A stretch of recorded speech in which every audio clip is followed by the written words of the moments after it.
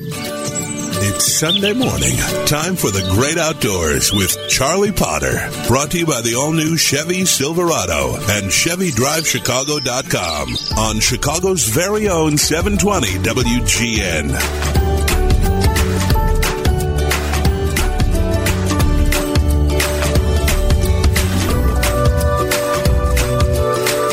Good morning. Welcome to the Great Outdoors Show. Charlie Potter, your host here on WGN Radio. Thank you so much for being with me.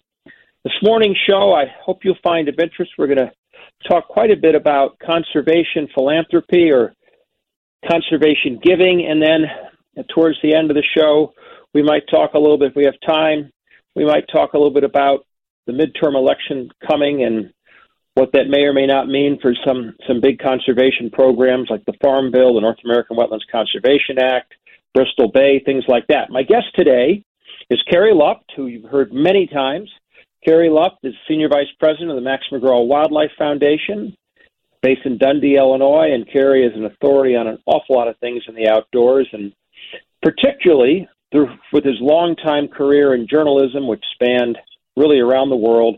Carrie knows a lot about reporting on corporations and the good they do for the world. And last week, I talked about Yvon Chouinard and what Patagonia had done and made some comments about, is this potentially the beginning of a new look at how corporations can be involved in conservation, not involved in climate change or global warming, but involved in conservation per se. So, Carrie, thank you for coming on this morning. I always love having you on the Great Outdoors Show. Oh, the feeling's mutual, Charlie. Thanks. So you've traveled the world in your earlier life in journalism. You've seen impoverished countries and the ability of the private sector to help really change their lives. And you've also, in the United States, seen the great wealth we have and also seen the efforts of corporations. And last week, after I talked about what Yvon Chouinard did, I said the politics aside of climate change, which was his motivating factor, there's something much bigger at stake here. So I couldn't really think, Carrie, of anyone better to talk to you about the whole holistic view of we're all in this together and some of the work that the companies have done, which never seem to get recognized, such as Orvis and Uline and Bass Pro and many, many others. So, Carrie, what do you think? Where can we go with what Chouinard started? Well, let's just start, Charlie, with the realization that conservation is basically wouldn't exist without private enterprise. You know, most land is controlled by private stakeholders. We could not have many of the more effective conservation movements that we have, such as the North American Wetlands Conservation Act, if it weren't the willingness of private citizens to support them and actually put their money behind them. So Mr. Chouinard's move, while headline-grabbing, is pretty remarkable because he did it while he was still alive. There are a lot of corporations out there that do give money to environmental cause. As you mentioned, Orvis, they give a percentage of every sale to conservation. Bass Pro does it. Cabela's, Bass Pro and Cabela's are together now. The North Face, the clothing company, they were also a leading conservation-oriented company. Esprit, Columbia Sportswear. Granted, many of these companies make their money off people like us who love the great outdoors and like their product, but they're doing this not just out of, shall I say, cynical motivation. Surely it's good PR for them, but, many of them are doing it way beyond what they need to do to generate good PR. And in the case of Mr. Chouinard, he's giving it all away, and paying $20 million in taxes, something like that, in order to do it. So, regardless of what you feel about his issue, I think it's rather inspiring that he has done this. Well, I think it's unbelievable, and that's what I talked about last week. And so, Carrie, does this, you mentioned You mentioned companies, Columbia, household name, Orvis, household name, Bass Pro / Cabela's household name. These companies have been doing it for a long time, but not with a lot of fanfare. And over time, it's added up to real money. And your comment about, I'll call it the citizens conservationist. What do those companies and Chenard's company and Patagonia have in common? They're all privately owned. They're privately held. They're not publicly traded companies. So if you look at what's going on in America with ESG and all of this, is there not a chance for a huge effort to have corporations of all stripes, publicly traded private companies, look at sustainability and the environment as where they can invest resources because it's going to make mankind better? And I use mankind in the term of all of us better. Is this the beginning of a possible trend? And if it is, how does it get advanced? Oh, Charlie, I think it's not just the beginning of a trend. I think we're well in the middle of that trend because Orvis has been Orvis and others have been supporting conservation for quite a long time. This is a raising of the stakes in some ways, but I think, Charlie, that for us to really make conservation the household word that you and I believe it should be in America, we have to make it clear that conservation is good business. And if this is something that leads private entrepreneurs to say, I'm going to do this not just because it's the right thing to do, but because this is a good thing for a lot of people, including myself. I think that's a really big step forward because, conservation, as we've discussed before, is a first world issue. Third world countries don't really have that ability because they're in more of a hardscrabble existence. We start thinking about conservation when we have some wealth as a society. That's the case around the world.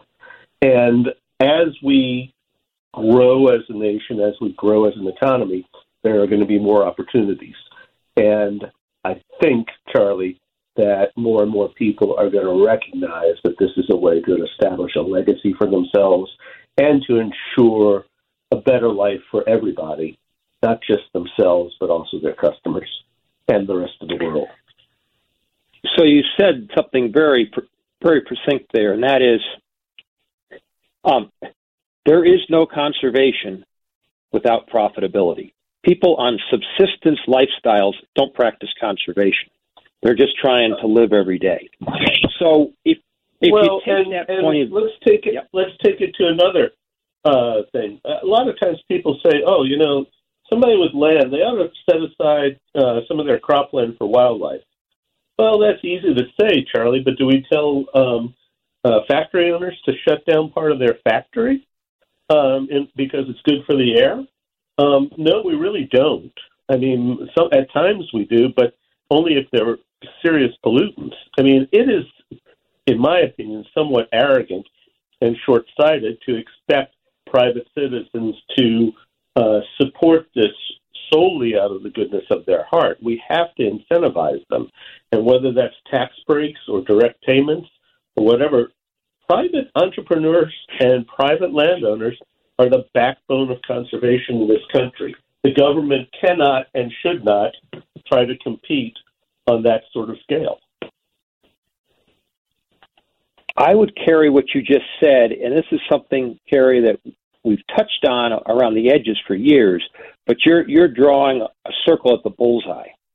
American agriculture has been expected to provide societal benefits through conservation with very little, and often none, no financial incentive to do so, other than they want to be good stewards of the land. And often they are forced to do so through regulation.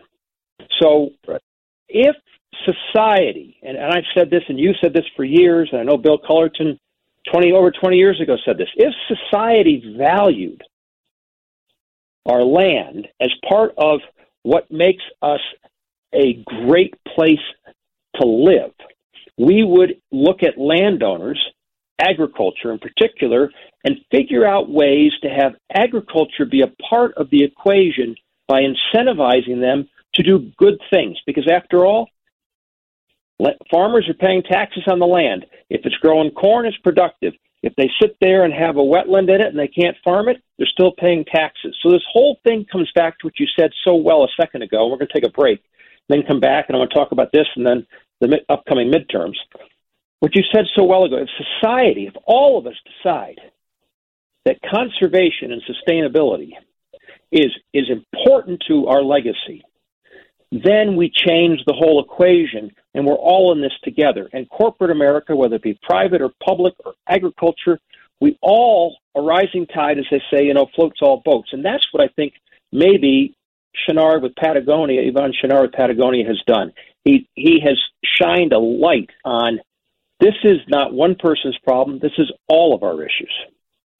Right. And let's be fair, he's not the only extraordinarily wealthy person to do so. To bring it full circle, we mentioned some retailers who are active in the conservation world because they sell to hunters, anglers, hikers, etc. But among others, Steve Jobs committed money. There's a gentleman named Doerr who just established a conservation-related professorship at Stanford, I believe.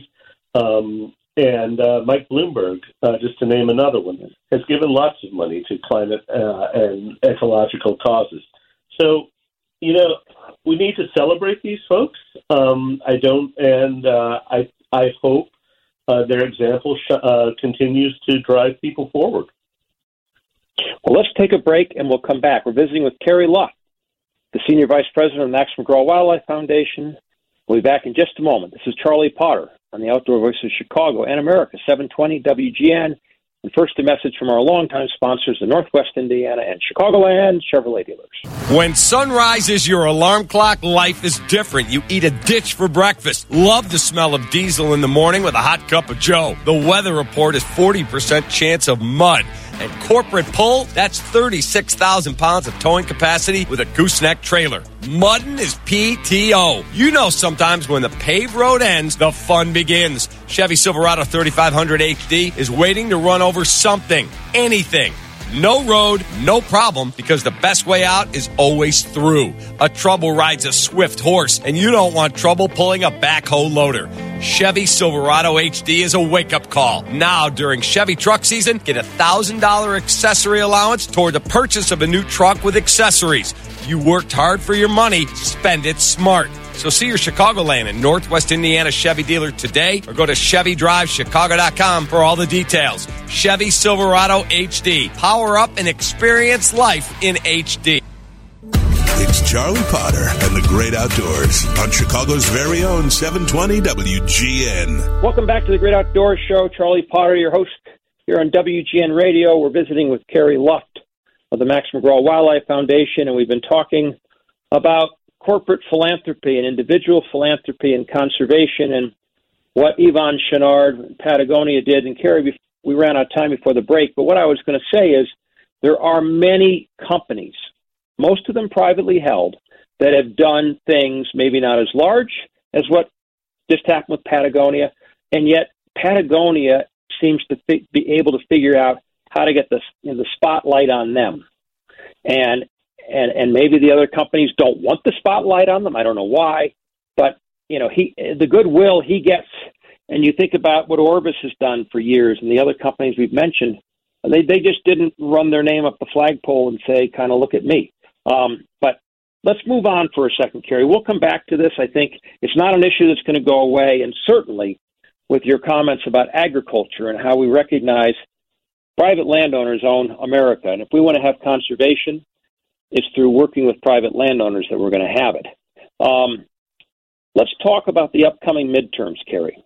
Again, you're well versed in this from your years in the field of journalism. There's some big conservation issues that will be affected. There always are by elections, but particularly this time. You've got the 2023 Farm Bill. We'll start with that. You've got the North American Wetlands Conservation Act. You've got funding the great outdoors. You've got Bristol Bay. But let's just start with something we're going to be talking about in the coming months more after the election, the Farm Bill 2023. What's good or bad for conservation in the upcoming midterms? Well, the Farm Bill, the last Farm Bill was written in 2018. It expires next year. There's work being done right now to start to develop all of it. For the purposes of our conversation, Charlie, the conservation title of the Farm Bill, which was inaugurated in the 1985 Farm Bill, is pretty much the biggest. Correct me if I'm wrong, Charlie, but I believe it's the largest conservation program that the U.S. government funds. And what it does in history, in history. Yeah. And it incentivizes landowners to take marginal lands out of production in order to protect soil health and erosion and sequester carbon. And for those of us who like to tromp around in mucky places or chase a bird dog, the benefit to us is enormous in terms of wildlife habitat. That has been declining over the years. Again, Charlie, we get back to the conservation as business conversation. It's not been as attractive when commodity prices are high and they're long-term contracts. You have to take your land out of production for 10 or 15 years. So it's my hope and expectation that the next conservation title might develop some new flexible models for conservation easements and easing of the requirements of CRP to make it more palatable to landowners. It's my hope that will happen because, if I'm not mistaken, something about 10 million acres are scheduled to go out soon, just in the prairie wetlands region of the United States. So that is a big deal. That would be about half of the land that is in conservation reserve programs in the prairies. So, Kerry, I guess we look at landowners to do this. We've incentivized them, but the incentives are not very attractive right now, are they? They're not. They're not. We're not being really competitive with cash rental rates. And again, Charlie, who in this economy, in this world, wants to place a 10 or 15-year bet, right? That's just not a very smart play for anybody, I think. So I can understand why the landowners are loath to take their crops, to sign a deal to take their crops out of production for 10 or 15 years. So I would hope we could get some 3, 4, 5-year programs that would do a lot of good. And frankly, Charlie, as you well know, that's the best time for habitat benefits for regrowth for regrowing prairies. By the end of a 10-year period, it's time to do something else with the land because it's typically not as useful for wildlife anymore. So I'm hopeful Kerry, for that. We got about 30 seconds left, Kerry. So I hope that happens. There will be a conservation title. Debbie Stabenow is the chairwoman of Senate Ag. She's been a big friend of CRP. We'll see what happens after the midterms if there's a change in the majority. Well, thank you, as always, for your thoughts, words of wisdom. It's a great pleasure talking with you, Kerry Luft of the Max McGraw Wildlife Foundation.